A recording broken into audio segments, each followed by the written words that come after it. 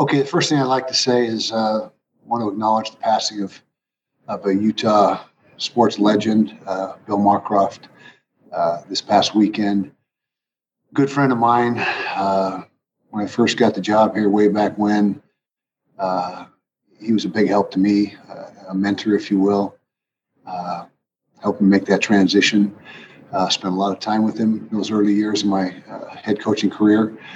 Had a chance to get to know Bill very well over the course of those last 15, 16 years, and even prior to that. But he'll be missed.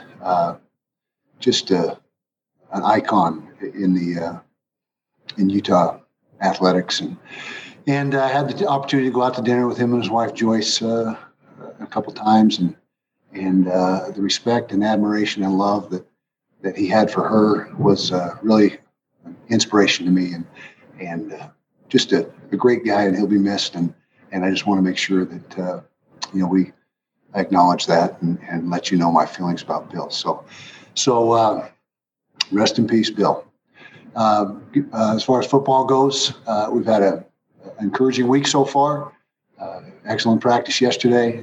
You might expect that the players' spirits be a little down because of the disappointment the last couple of weeks, but that's not the case. They're eager and ready to go. And we had, like I said, a very productive practice. We'll get back out on the field today. Things are trending in the right direction for us as far as getting back to health and getting guys back out on the practice field. So that's encouraging as well. And right now, all our efforts are geared towards getting ready for the USC Trojans. And be kicking off, hopefully, Saturday night, 8:30, ESPN National TV. And so we're excited about that opportunity. So questions? What has the last 2 weeks been like for you and also for your players, to where you guys are getting ready for games and then on Friday having them be pulled away from you guys? How has it been, emotionally and also just around the locker room?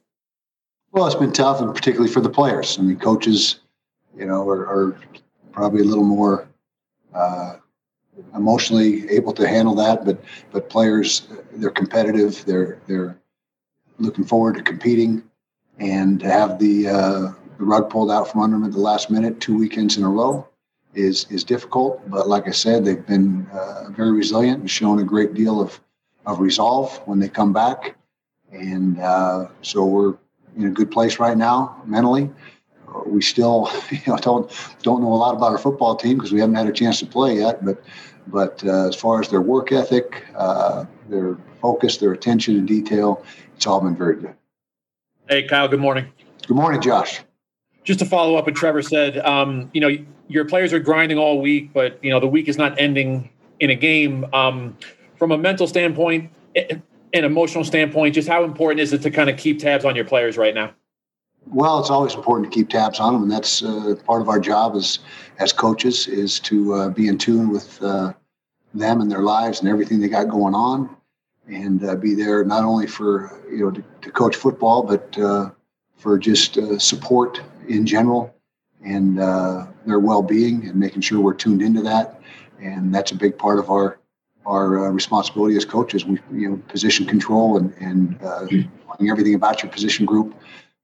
Academically, socially, football-wise, obviously, it's just all part of the deal. So I know our assistant coaches do a great job of staying in tune with that and making sure that we're sensitive to what's going on in their lives.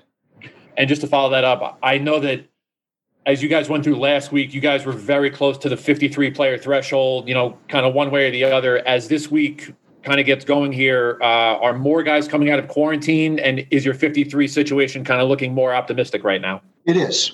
We're getting more guys back, both out of quarantine, and also the active cases have run their course for the most part. We still have a few that are not involved football-wise yet, but due to come out in the next few days.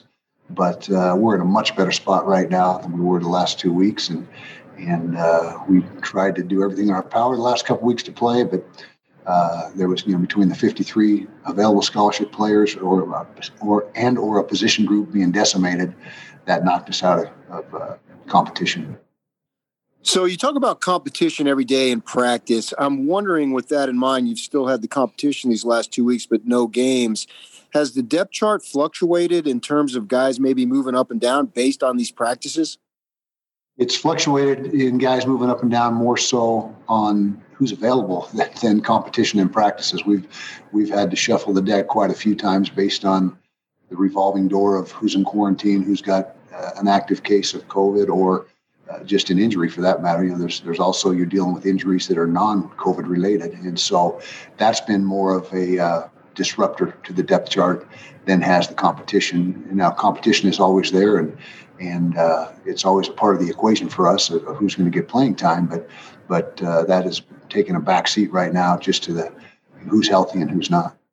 And then we saw the Pac-12 put together a game basically in 2 days' notice, and it was played Sunday. You got the Trojans this week, but who knows next week, because down in Tempe they're having issues. What are your thoughts about getting a game that isn't currently scheduled on short notice?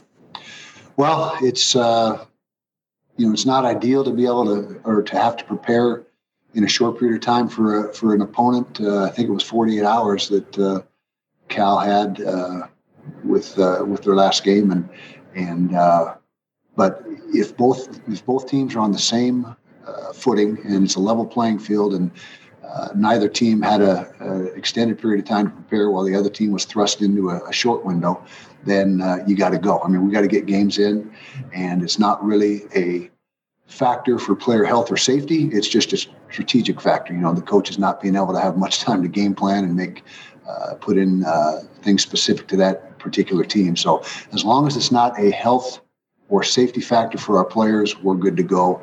But again, in a caveat to that is making sure that, if one team had been planning all along for the possibility of playing a certain team, and the other team was scheduled to play another team, and at the last minute had to switch gears, that isn't ideal. But and this is a unique year, unique circumstances, and you've got to be ready to adapt and make changes and be able to do things like that. Hey, Coach, how you doing this morning? Good, thank you. So obviously, you're coming into the season with a young, secondary primarily. Have you seen the growth from them the last 2 weeks that maybe gives you more confidence heading into USC this week rather than, facing Arizona for the first time 2 weeks ago? Well, we've definitely seen growth. We've also seen guys miss a bunch of practice because of circumstances. And so it's been a little bit of, a double-edged sword where guys are getting better, but then guys that need reps are not available to practice. And so we feel like we've made progress, but we still don't know what we have. We haven't lined up against anybody yet. But as far as their techniques and fundamentals and grasp of the scheme, you can see that getting better on a daily basis. But we got to line up and play somebody to really find out where we stand. Kyle, I know that things are constantly fluid in terms of personnel and who you have available on a given day. Are you still in a position right now where scout team guys and walk-ons are getting too deep reps? That is becoming less and less the case. We've got that in a few isolated spots now, but for the most part, we're in pretty good shape. And it's still not perfect, but we're in a much better spot than we have been at any point over the last 2 weeks. And so we feel like we've got ourselves back into a good situation. There's still a few guys that we're missing, but hopefully we get those guys back shortly. And just a quick follow-up.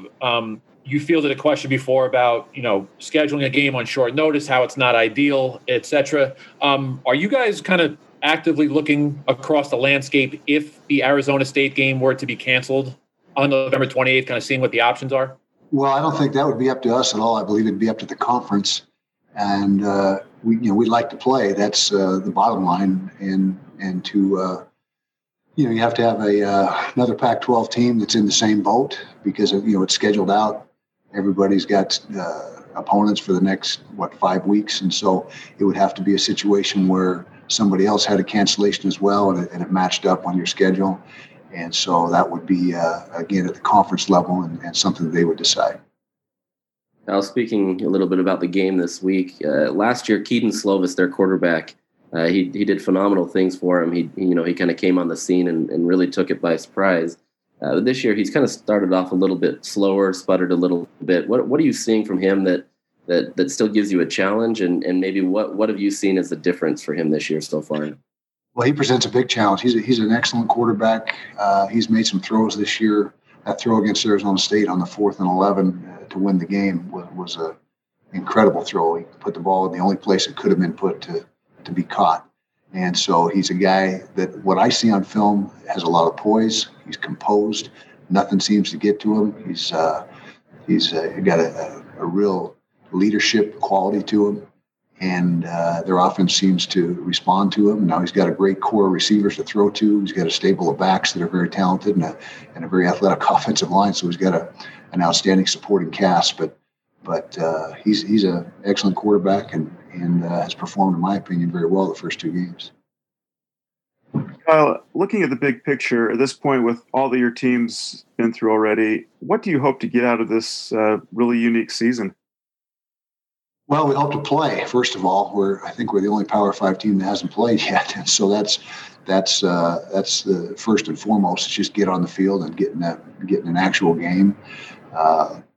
See what we got with these new players, and obviously be competitive. And we've got some good things going for us on offense. Very few new players on offense. That's a veteran group, and so we expect to be productive on offense. And really the key is how quickly this defense can come around. But we're always looking to win the South and get to the championship game and then win that. So that's our objective, and we'll see what happens. We got to start playing at some point, and hopefully this is the week we're able to do that. Kyle, as you look at the Trojans defense, do you feel like that there's, especially having a new coordinator, does that provide any kind of advantage, especially because you have a lot of veterans coming back on offense? It does, and we also have 2 game tapes on them, which we can study and analyze and base our game plan around.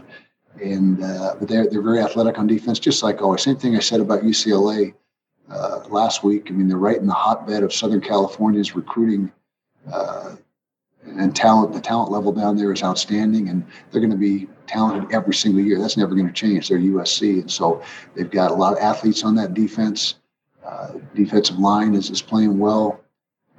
So they've got guys really, 4 and 5 star guys at every position. So that's going to make for a formidable opponent, no matter what the circumstances.